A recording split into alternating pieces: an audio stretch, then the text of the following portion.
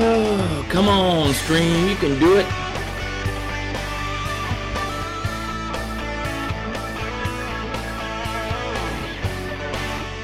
There you are. Good to see you this morning, Stream.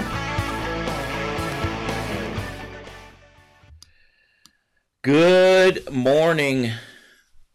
Good morning. Tuesday, 22nd of September. Off and rolling. A good week ahead of us. Still chilly out here in Virginia. Oh my goodness. Watch out for the cold snaps coming. Fall is about on top of us. Oh. Days are getting shorter. Weather's getting cooler. Leaves are starting to fall. It's that time of year. I gonna miss the warmness. That's for sure. So how are you all doing today is the question. What you got planned for the day? What's the day entail for you guys? I'll tell you what we're seeing. Looking at the news this morning, we got some craziness, of course. How long is fishing good for? That's a good question, right? Most organizations have a fishing awareness program. It's part of their annual cyber awareness. Most folks don't take it more than that. Most folks throw it in that annual cyber awareness. Maybe we'll talk about it next month. It's October, Security Awareness Month. That's where we update all our security stuff. We have a little bit more focus on security, maybe next month when we're going to do fishing. But how long is that training good for? Now, we'll talk about that this morning. Fileless malware topping Cisco's list of attacks. Strange that the list talks about what's on top, what's the number one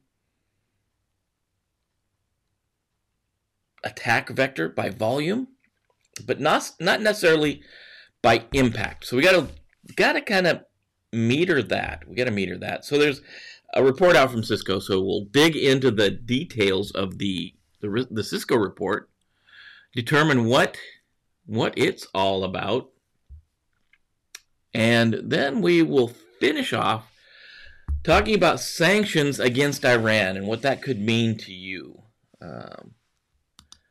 Alex is here this morning. Good morning, Alex. I think the dogs are ready to go out, and Alex answers the question, who let the dogs out? It was Alex.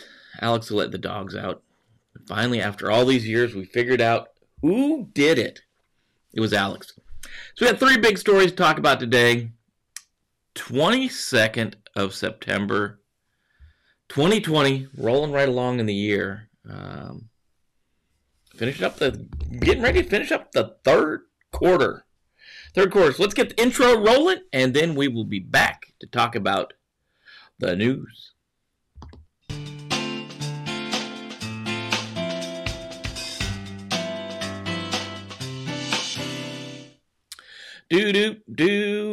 Alex is saying dogs are fed and walked, and half his daily tasks may be over.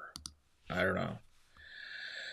Oh, so we do this exercise, and some of the, I'm gonna be honest, guys, some of the things we do in security are almost half-hearted. And I'm going to say end user awareness, end user training, end user education. Sometimes in some organizations is a half-hearted event. It's we don't put a lot of money into our training programs. We don't put a lot into investing in end user education. And we could pay for that. We could pay dearly in the end if we don't take care of our end users. Our end users are that point that so many attackers are going after. I've seen some organizations do a great job. They build great training programs. I've seen some folks that are half-hearted. One of the three-letter organizations out here in the D.C. area, in what we call the DMV, the D.C., Maryland, and Virginia Metroplex. One of those three-letter agencies I used to support, I'm not going to say which one, they go out every year, at least when I was there. I don't know if they're still doing it. And they build, they see what the current trend is in kind of media. And if it's I don't know, Game of Thrones, they build a video around that theme, and people from the organization, including I've seen the chief security officer, I think maybe in one, even the director of the organization was in the video dressed as a character from the theme of that year. And they build a brand new one every year. They spend a lot of time and money building these videos. And in the video, it's like a little TV show. And they go through the security measures they're trying to impress on the end user for that year. And it's goofy. Yeah, sure, it's goofy. But it kind of sticks. They spend a lot of money. And can you imagine talking the chief security officer of a 3-letter agency into dressing up like one of the characters from Game of Thrones and acting that part out in a video for annual security awareness training? It was a good event. They put time and money into end user training. But other organizations I've been part of, every year the DoD puts out kind of a canned, and I don't even think it's every year. I think it lasted for years and years, the same one. They put out the ability to link to a fairly decent training exercise, and a lot of organizations I've seen in the past, every year would just point to that training exercise. Go do the DoD training. And that was all the effort they'd put into it. So we see this vast spectrum of what people are willing to do for their end user training. Good morning, Paul. Good to see you. Good to see you in the morning. So that's kind of the point. We got October coming up.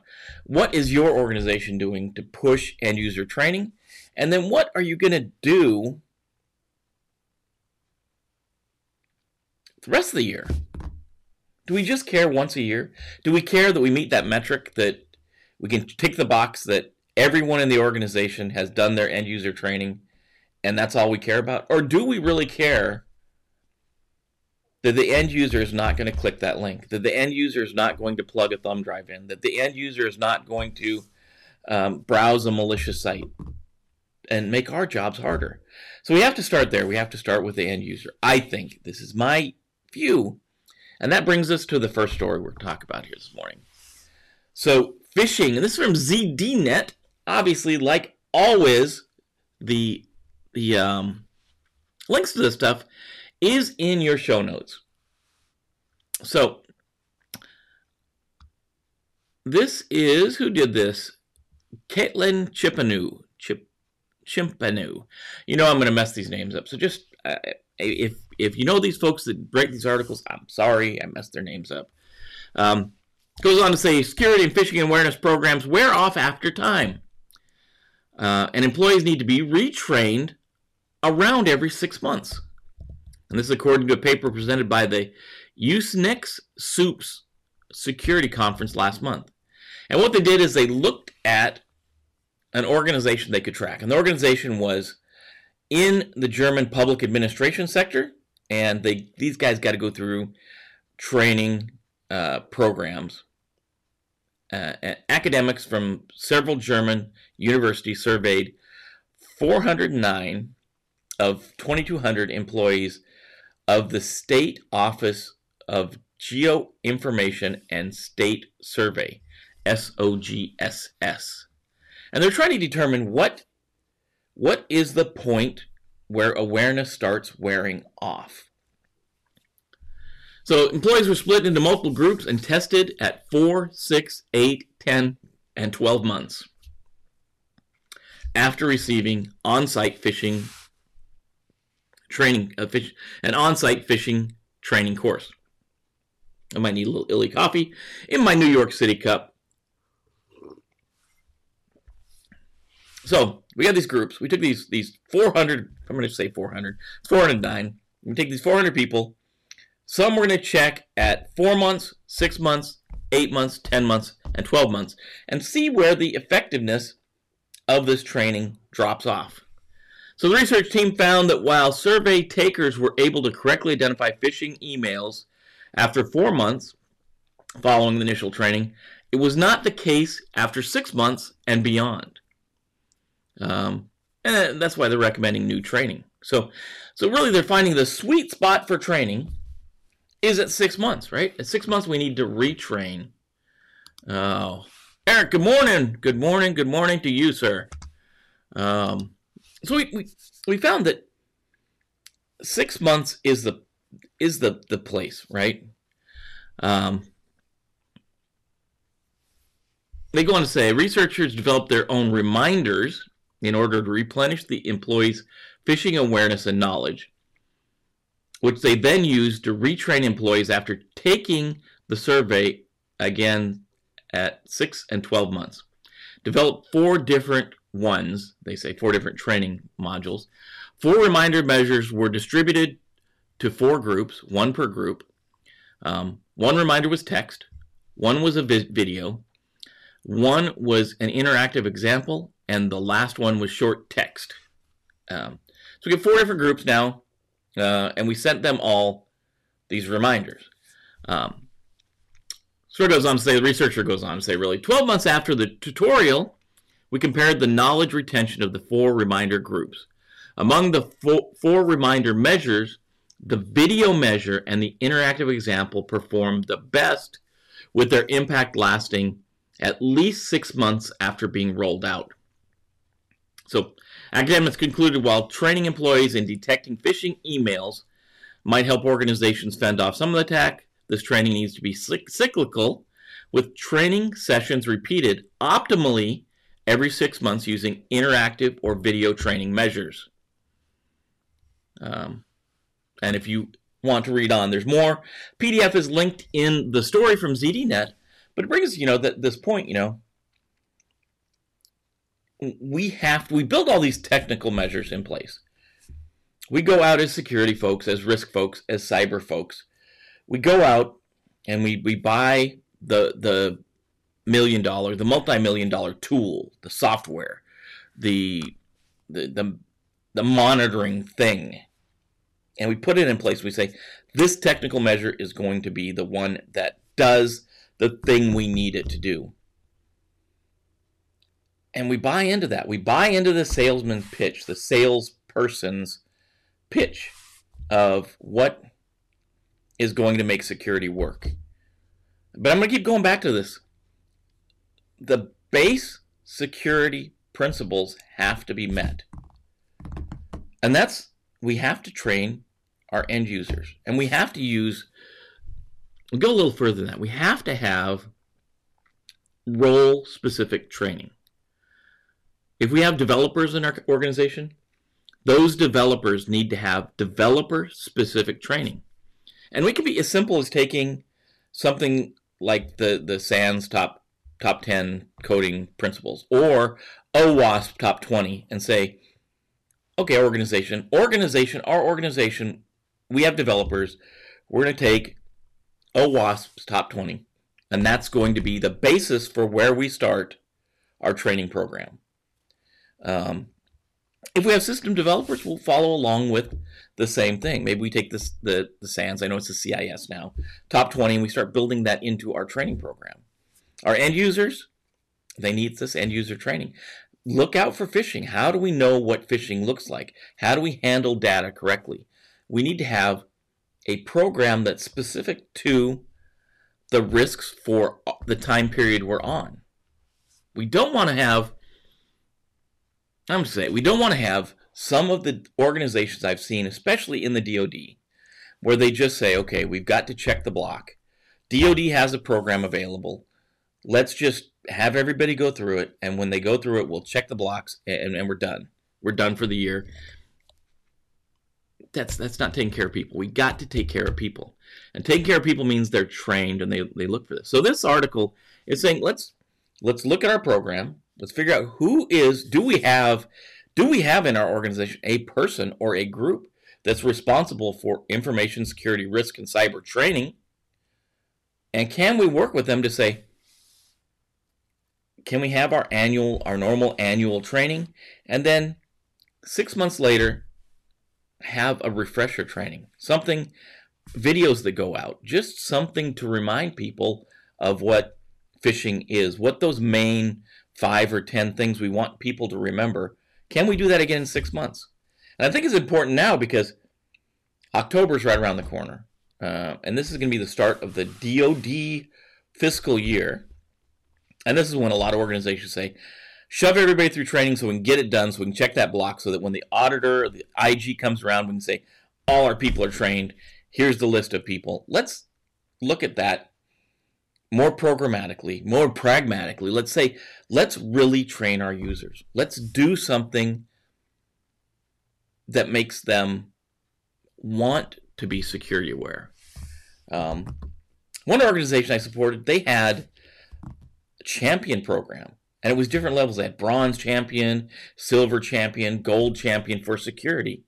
And they took a little money. They made stickers. I know there's a lot of money here at stake, but they made stickers at the different levels. And if you completed certain levels of training, then you could be a bronze security champion or a silver security champion, or obviously a gold security champion. What's your clipping levels? What would be your levels to push training, to push people to want to do the training, to want to do the right thing, to maybe even do extra training? And sometimes it's simple as a sticker. It really is. Gamification. Gamification is a big thing in training now. Can you have a leaderboard in your organization? Sometimes you can't. I mean, sometimes there's rules that say you can't. But could you build something that says these are the people that have completed the most training in security, or these are the people that did, maybe there's 10 things you want people to do. Here's all the people that have completed all the 10 things, right? Or maybe there's 5 things and 5 that are stretch. I don't know. Can you make it into more of a game? Can you make it a competition? And the same thing, if you have the ability to send out training phishing messages, can you determine, how do you gamify that? What department had the best notification rate? Who clicked the link in your email if you've got it? Some email programs have it where you can click that link that, hey, this is a phishing email, and it automatically sends it off to the right people to identify it. Can you have, a leaderboard that says this part of our organization, this group, 100% notified the phishing group? I don't know. What can you do? It's important, and you know why I'm going to tell you it's important. We looked at how ransomware works, and I think ransomware is one of the biggest risks we have on our horizon. Ransomware is a bad risk, and it leverages the same thing that a lot of other risks leverage, and that's the end user clicking a link, the end user going to a site, the end user doing something. And it's in the top 3, right? We've got open RDP sessions, we've got VPNs that aren't patched, and then we've got phishing. So if we take care of the first 2 technical problems, all that's left is training our end users about security hygiene. So, challenge you guys, look at the article, take a look at it, see what it's got to say. Take an extra gander out at the PDF. I didn't put the link to the PDF, but it's right in the article. You can look at the article, an investigation of phishing awareness and education over time, when and how best to remind users. I think, if you can do it. I know a lot of people don't like getting in front of video. I am one of them. I'm not, I'm here every morning, but I make a conscious effort to come here, get in front of video. It's not comfortable for most people, but get in front for the greater good. Get in front of the camera and do a video about phishing. Talk about, heck, do your regular training in October, which a lot of people are going to do here next month. But maybe next April, have something that says, hey, it's Jim. I'm here. I want to talk to you about the different types of phishing. This is phishing. This is spear phishing. This is whaling. This is vishing. These are the different things that the bad guy's going to do to come after you. And maybe take 5 minutes. Talk about it. Have a little PowerPoint set up. I don't know, Alex, do you think that might even be something worth building a little PowerPoint we can just make available to you guys to take to your organization and do that in April? Help the community go forward. I know Alex, I rely on Alex a lot because he helps me stay grounded. So Paul, Paul and Eric, you're here a lot as well. So what do you think? Do we build a PowerPoint that people can take back to their organization and cover those key salient points in April? Maybe we put a reminder on the calendar. April's I'm gonna say out here in the DC Metroplex, out here in the DMV, a lot of people are going to do their awareness training next month during Security Awareness Month. That means April's going to be 6 months from now. Do we put a calendar on a note on the calendar 6 months from now?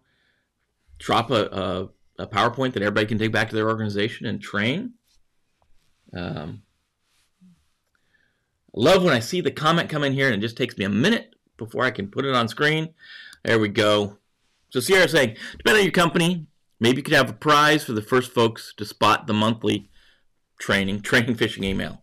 Yeah, that's a great, and I hesitate to say that, and the only reason I hesitate to say that is because there's so many folks around here that are in government organizations that can't do that. But if you can, that's awesome. And some government organizations can. I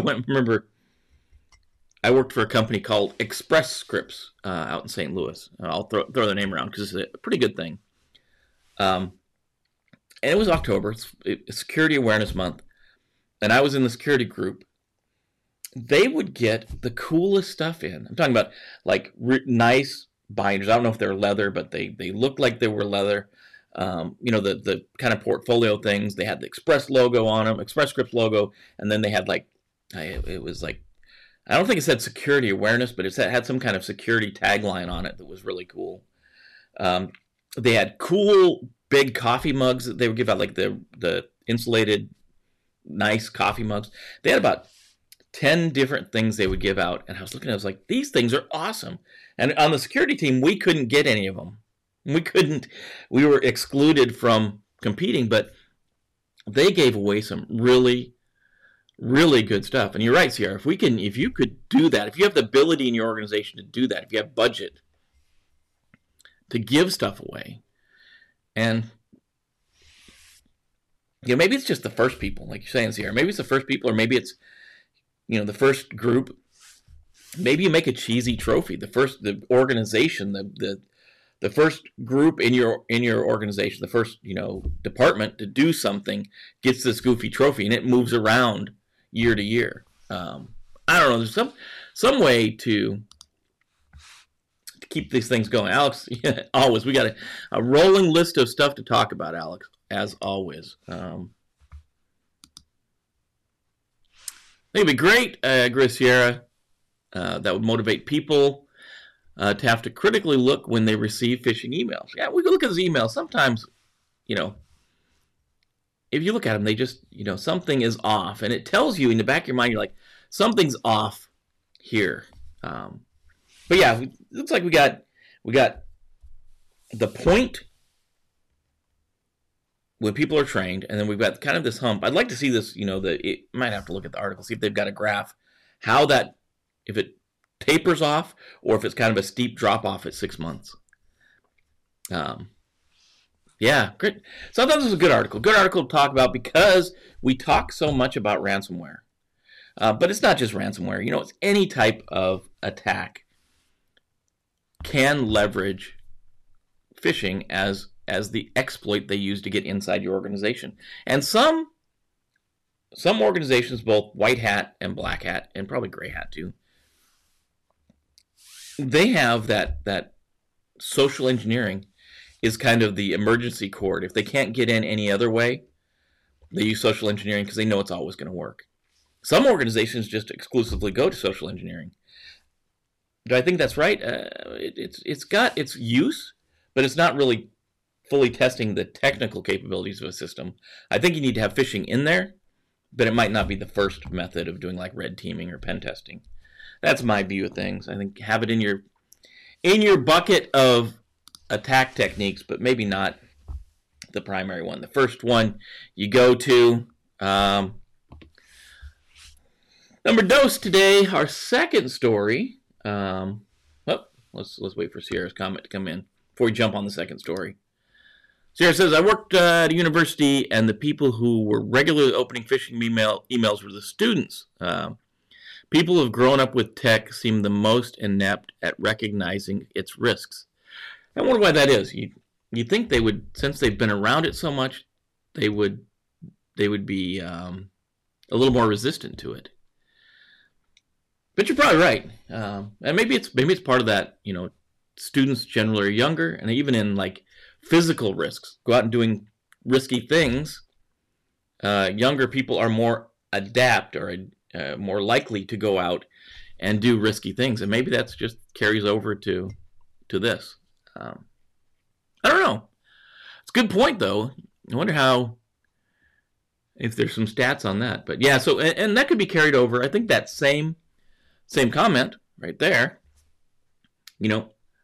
not to target the younger people in your organization, maybe, but keep track of maybe how different segments of your organization react to the training. And maybe those younger folks need a little more care and mentoring along the way. And that becomes a task for those folks that are down the line. Those first line leaders have to be the ones that stress that type of training, I think. But that's a good point. Good point, Sierra. Thank you so much. So awesome. So Cisco has its report out. So for the first half of 2020, the most common critical severity cybersecurity threat to endpoints was fileware. Hold on a second. There we go. Drink coffee will help. So the most common critical severity cybersecurity threat to endpoints was fileless malware, according to a recent analysis of telemetry data from Cisco. And we say the fileless malware is something that generally just resides in memory, in RAM memory. And it doesn't actually put a file on the information system, on the system we're working about. Doesn't put a file there. So that's one of the threats they worry about. Fileless threats consist of malicious code that runs in memory after initial infection, instead of files being stored on the hard drive. Cisco flagged threats like Coveter, Powlikes, Divergent, and Lemon Ducks as the most common fileless malware. So they go on and they do this with each of the kind of the threat vectors. They limit or they list some of the tools that are in that category. So it goes on to say, this is an article by ThreatPost, by the way, and a lot of the information is taken right from the blog post by Cisco. The blog post and the article from ThreatPost are in your show notes if you want to jump in and look at those at any time. Fileless threats consist of another prevalent critical threat to the endpoints in the first half was dual-use tools that are typically leveraged for both exploitation and post-exploitation. Examples in circulation include PowerShell Empire, Cobalt Strike, PowerSploit, and Metasploit, according to Cisco. Oh, really? That was kind of quiet. I always have the sound effects turned down because that's the music in the beginning. Oh, really? Yeah, if I don't know, dual-use tools, dual-use tools, these dual-use tools like Cobalt Strike and PowerSploit and Metasploit, I mean, obviously they're going to be in the top.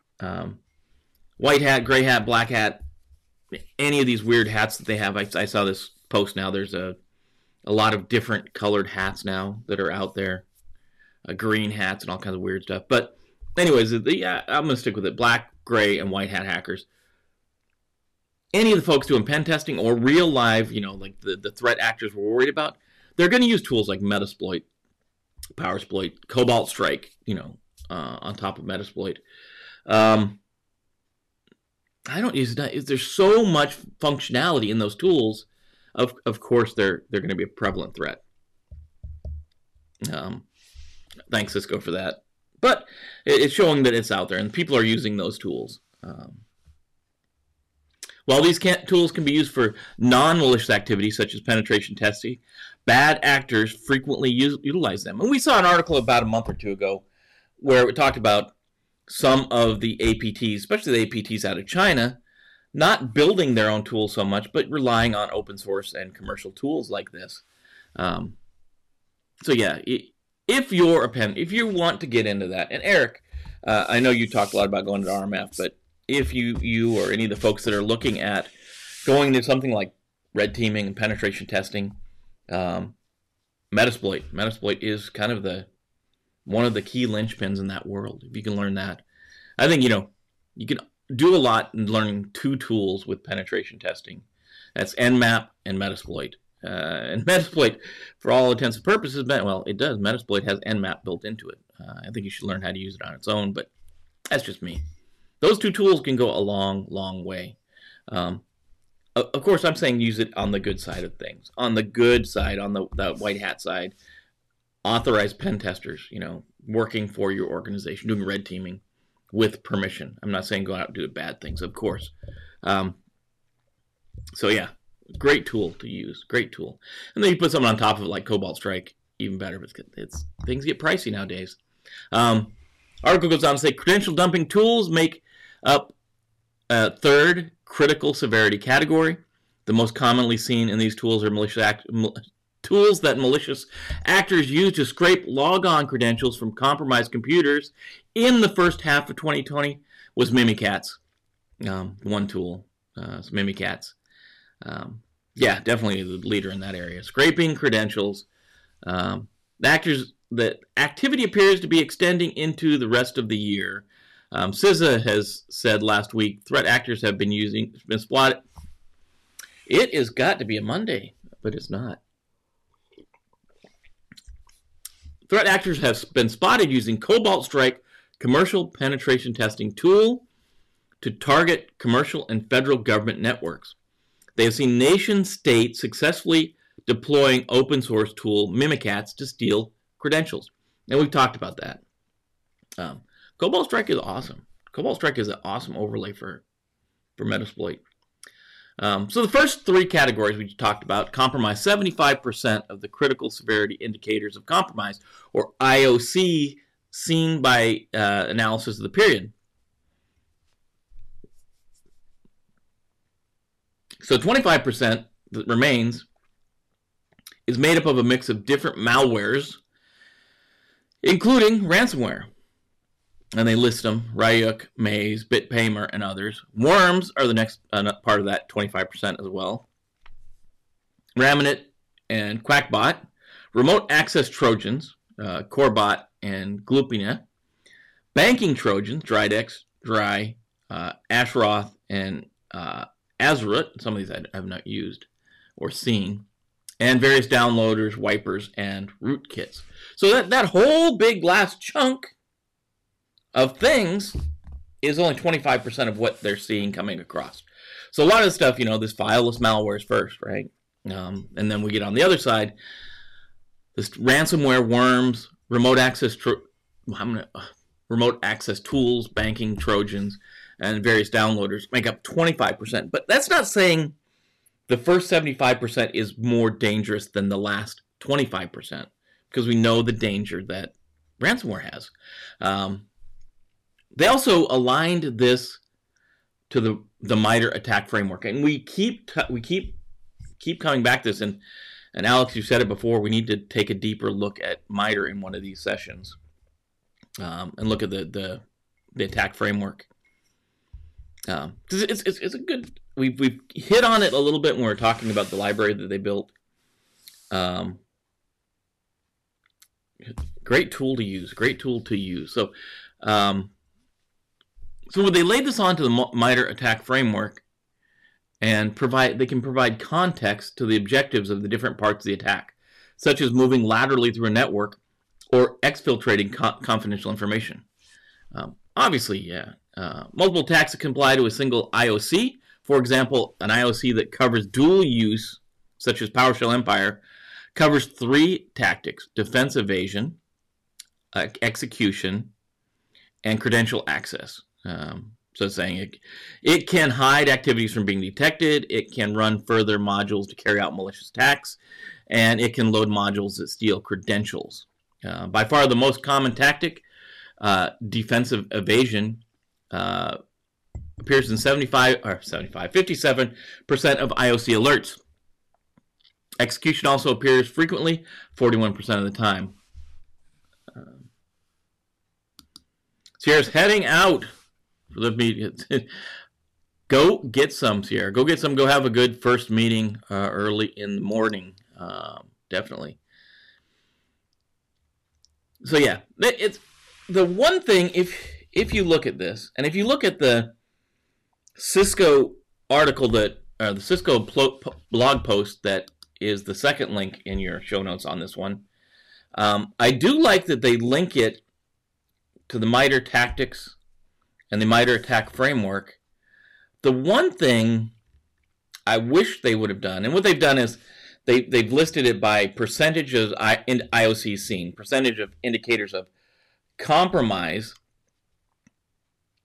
So they list defense evasion is 57%, execution 41%, persistence 12%, and they go on and on and on. They list it by percentage seen. They don't have a table, and it wouldn't be hard to do for sure. But they don't have a table that shows the MITRE attack framework in chronological order with the percentage of IOC seen. That would have been nice to see in this article. But it definitely wouldn't be hard to do. Just put it in the right order. I just wish they'd have done that. So it's a good article to check out. Check out the Cisco blog post. Check out the article from ThreatPost. Took a lot of stuff right. ThreatPost took a lot of stuff right from the blog post from Cisco and expanded on it a bit. Yeah, MITRE equals great stuff. MITRE's doing a lot of good things, from CVEs to the library we talked about last week to the attack framework to so many things MITRE does. MITRE does so many things too, helping with the 800 series of publications, even, and then so many other things. MITRE doing great things out there. So that's it's good. Check this out. See where it's at. The big point they're trying to say is, be aware. One of the biggest, as far as volumes, one of the biggest things you're going to see is fileless malware, and that's a trend we're going to. Fileless malware, where your malware is running in RAM. Nice thing about that, a system reboot kills it, but the problem is a lot of people don't reboot their systems. People don't turn their systems off. So turning the system off will kill this fileless malware, and they'll have to get in again. They may have a backdoor to do that, but that's one of the things to be aware of. And obviously, this type of information can be built into your training program that we talked about in the first article. And last up for our talk of the day, I'm going to make this bigger. Iran is in the news. So what has happened? Yesterday we talked a little bit about the 4 things that we need to do to try to get ransomware under control. And one of those things was the political pressure. And it's funny that this article comes just a day after talking about that. So this is an article from SC Media, obviously in your show notes if you want to go check out more. United States ran a full court press against Iranian hackers last week, including indictments from the Department of Justice, the FBI identifying malware used in attacks, and the addition of government-aligned hackers to the sanctions listed by the Treasury. This article is by Joe Urchill. In theory, increasing pressure against foreign groups may cause a pause in operations. Alternatively, sanctions could spur countries like Iran to seek retaliation or encourage new espionage. What do the flurry the flurry actions against Iran suggest about how the threat will change moving forward, particularly for industries like aerospace and non-government groups targeted by Iran in the past? It would be unlike Iran to pause operations, said Sarah Jones, senior principal analyst and Mandiant Threat Intelligence. So we've kind of done what that article yesterday said. We've taken and identified this hacker group is aligned with Iran, and some of the APT actors are directly associated with Iran. So we're going to reapply sanctions to Iran based on these hostile actions. Kind of exactly what the article said yesterday. How do we start tightening down on some of these things? And this is the point that article made. But what will Iran do now, right? So Sarah Jones from Mandiant goes on further to say, with some APT groups, we've seen lulls to retool when they've been exposed. There's sometimes a break from what we've seen in the past. Iran actors don't retool. They use the same tools. They're not retooling. We saw Maze retool. But Iran. An increase in Iran threats could take multiple forms. On September 18th, for example, amid the federal activity in the city of Carmel, Indiana, reported that a website had been defaced by hackers claiming to be from Iran. Defacements as retaliation were a component of the indictments, then allegedly in response to the U.S. strike killing Major General Somali. That was if you remember, in Iraq. He was hanging out in Iraq for some reason and got killed in a strike. So Iran allegedly got mad and attacked some websites. Federal actions show a full range of actors who might respond, range from Iranian-inspired hacktivists to more formal government actors. So we may see all types of Iranians launching attacks against American interests, American organizations, as retaliation to these sanctions being imposed. It's typical in these situations. It's very, very likely there will be increased Iranian threat actor activity in response to U.S. restoring international sanctions on the country effective September 19th. And this is from the CrowdStrike Vice President of Intelligence, Adam Meyer, by email. He noted that other geopolitical stressors might impact Iran's decision, including the U.S.-led deals for the Arab nations to normalize relations with Israel. Given such tensions, CISOs and CSISOs need to ensure a response strategy is in place should Iran attack systems in their sectors. This means watching for indicators of compromise, IOCs, from Iranian-specific malware released by the government. And again, if we look back at that library that MITRE released, we can look at some of the Kitten APTs and see what they're using. Be tooled up. Be ready to look for those. Have your SOC folks on higher alert for Iranian threat actors profile stuff. And as dark trace actor for intelligence and analyst Justin Fear noted, make sure you can handle the off-the-shelf and living off-the-land tools Iranian actors were caught using, like Metasploit and Mimikatz, which we just got done talking about. The article finishes with Justin saying, if I'm a CISO, I'm looking to my team and asking if we could stop tools teenagers have access to. That's a weird way to stop this, but it makes perfect sense. Can we stop? If we think the APT stuff, we definitely have to worry about the APT stuff. But we may see an increase in Iranian hacktivists coming after U.S. assets, coming after organizations in the United States, and they're going to go find that stuff off the shelf. So if you can go find it off the shelf, and you can go find, do you know how to defend against the things on Kali Linux, right? If you can go down and download Kali Linux, and have Metasploit on there, can you defend against that stuff? Remember, that stuff's all open source. You can grab it from the internet. You can find videos on how to basically use it. Can you defend against, essentially what he's saying at the end of this, let's get this, boil it down. It gets to the end of this, he's saying, can you defend yourself against script kiddies? Can you defend yourself against somebody that downloads tools from the internet and fires them off at your organization? That's got to be the lowest bar clipping level for this thing.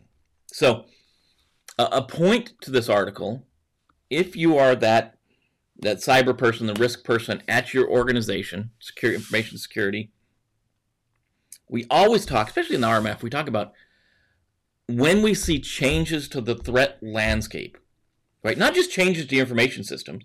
Our change management program looks for changes in the information system, like we add a new feature or we update things or we add patches. That's one type of change. Another change is threat landscape changes. And this is seriously a threat landscape change. If you're an organization that supports the U.S. government, if you are an organization that has some type of role in critical infrastructure, this is a change to your threat landscape. Iranian hackers now are more likely to be going after U.S. organizations, United States organizations, American organizations, because of the sanctions that the United States opposed or implemented against them. So this is a threat you have to worry about. We have to put this on our threat list that now in the United States, the risk of Iran attacking our organization has gone up a click or two or three or four, depending on what our organization does. Are we part of critical infrastructure? Do we do support to the United States government? Do we do support to the Department of Defense? If any of those are yes, we have to think, okay, now we've got to move our risk rating up for the Iranian hacker or the Iranian script kiddie for that matter. So that's something to be aware of. That's something to be looking out for, because it is a specific change to our threat landscape. So take that to work with you today. Those are 3 articles you should know about. You should know what's going on, and they all kind of link together in one way or another. I like to give you something to talk about around the water cooler.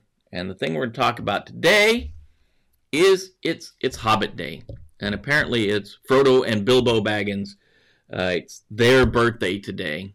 I've given you a link in your show notes to the Hobbit meal plan for Middle Earth. So if you need to know how to eat like a hobbit today, you've missed the first one.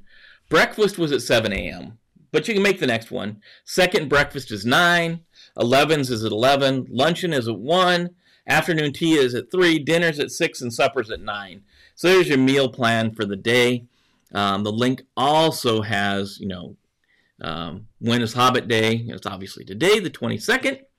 And then, what are some things that you can have for traditional Hobbit meals. There's all kinds of stuff on here.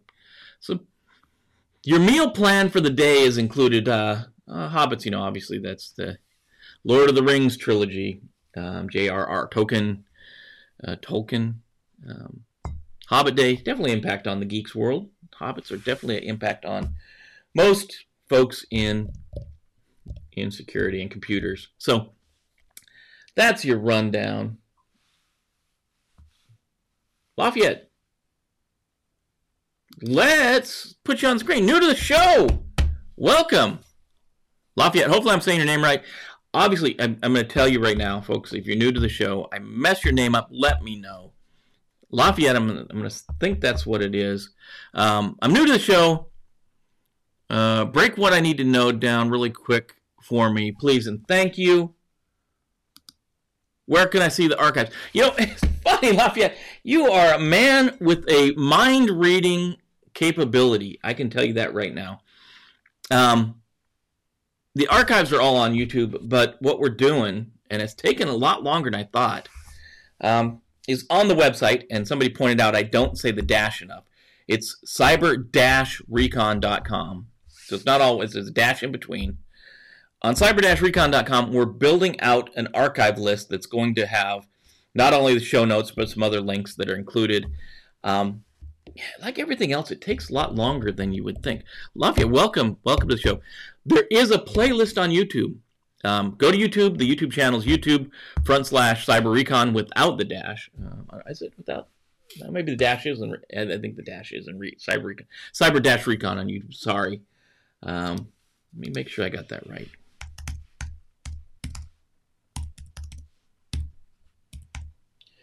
Sometimes they let me put the dash in, sometimes they don't.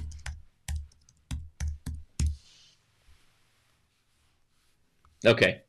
YouTube.com/cyber-recon gets you to our page. The web page is cyber-recon.com, but some of the other places like Facebook doesn't let me put the dash in, so it's Cyber Recon Training. It's just a mixed bag. I like having the dash there, breaks it up. But that's where you go, Lafayette. There is a playlist for all of the Cups of Cyber, and you can see the transition, how we've changed over the last almost year. I think we've been doing this since January. So, yeah, welcome to the show, Lafayette. Good to see you this morning. Oh, I should have told you that. Yeah, every morning, every single morning, 7:30 a.m. East Coast time, we're on. Used to last about a half hour. Now it lasts about an hour. We pick between 1 and 3 stories to talk about from the news of that day, things you're going to go on. And we also we end it with a water cooler talk, your weird holiday of the day. So in case you need to talk about things at the water cooler. So yeah, every single day we talk about this. Actually, I take that back. Every weekday we talk about this. We don't do it on the weekend. So every weekday we talk about it, and also on the channel we do stuff like the RMF training, the Security Plus training, that kind of stuff's all on there, and it's all linked to the website being built out to support everything. But yeah, it's good to have you here, sir, Lafayette. Where you at? Where you at? If you don't mind us asking, Lafayette, where are you? Where are you joining us from?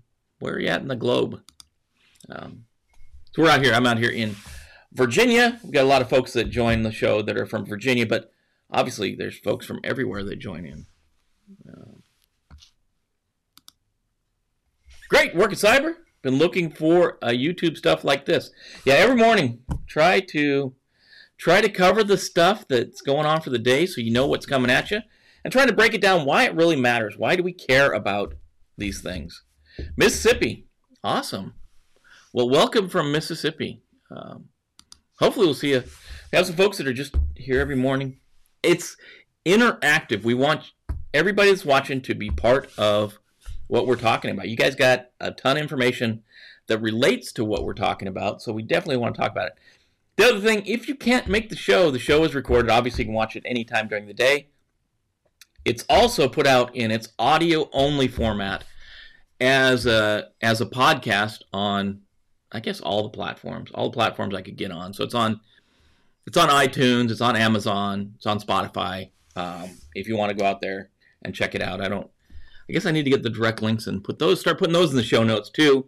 But you can listen to it audio only on iTunes. Just go out and look for Cup of Cyber, and you will find this show. Obviously, the other things we put on, CyberRecon puts on, is other things. Another thing you need to know, Lafayette, we need to plan. I'm moving the trivia nights down to only one a month, just because it's hard to keep up with. So one a month will be the trivia night. So that's what we got going on. That's your rundown for the day. That's the 3 articles that I thought would be important for you to take forward in your day today. Obviously, there's a lot more to cover, but if you can grab those 3 and know those, I think it'll help you through the day. So obviously, as I'm always going to say, take care of your friends, your family, your coworkers, take care of your organization. Let's take care of each other and move the security goalpost, forward some. Help make security better. The Bravos would tell you, Sierra and Mike would tell you, go get some, I'm going to say be good. Go out there, do good things today. We got 4 days of the work week left. Let's do good things and make things happen. If you're new to the channel like Lafayette, welcome. You're always a welcome member of the team. Let's move security forward, guys. Let's make this a better world by securing it. So, sorry, I'm not sure about that. There she is across the room. Yes, sir. Army, about 27 years total. Yeah, so ex-military, that's where we get we'll talk military acronyms, we'll drop them in all over the place. So, just so you know, my background, such as Lafayette's asking, we got to answer the question. In the Army, came out of high school, went in the Army, stayed there, got all the cool, they took care of me, got me my clearances, got me trained. I came as infantryman, I left as a computer geek. Worked in the intelligence community, worked in the DoD, worked for the FBI, worked in commercial security in the private sector, financials, pharmaceuticals. That's the big ones. Financials and pharmaceuticals are the big ones. Automotive, a little bit of automotive stuff. So, been around the block. That's how I got this gray hair is from all of that. And I agree with you, Mr. Hicks. Hooah! Definitely. So, welcome. Hopefully we'll see you tomorrow morning, 7:30 if you can be here. If you can't be here at 7:30, always watch the replay. If you can't get to the replay, it's on a podcast. Just want to make sure you have access to the information that I can help you with, and that we as a communication, as a community, can move forward. Let's move each other forward. Let's get security moved forward. So, welcome anyone that's new. Welcome anybody that's been around a while. It's always good to see you guys. Yeah. It's Eric. You guys keep me. Eric's laughing. Anyways, let's get out there and take care of the day. I will see you guys tomorrow morning, 7:30 Eastern Time. Same bat time, same bat channel. We'll be here to take on the security challenges of the day. See you tomorrow.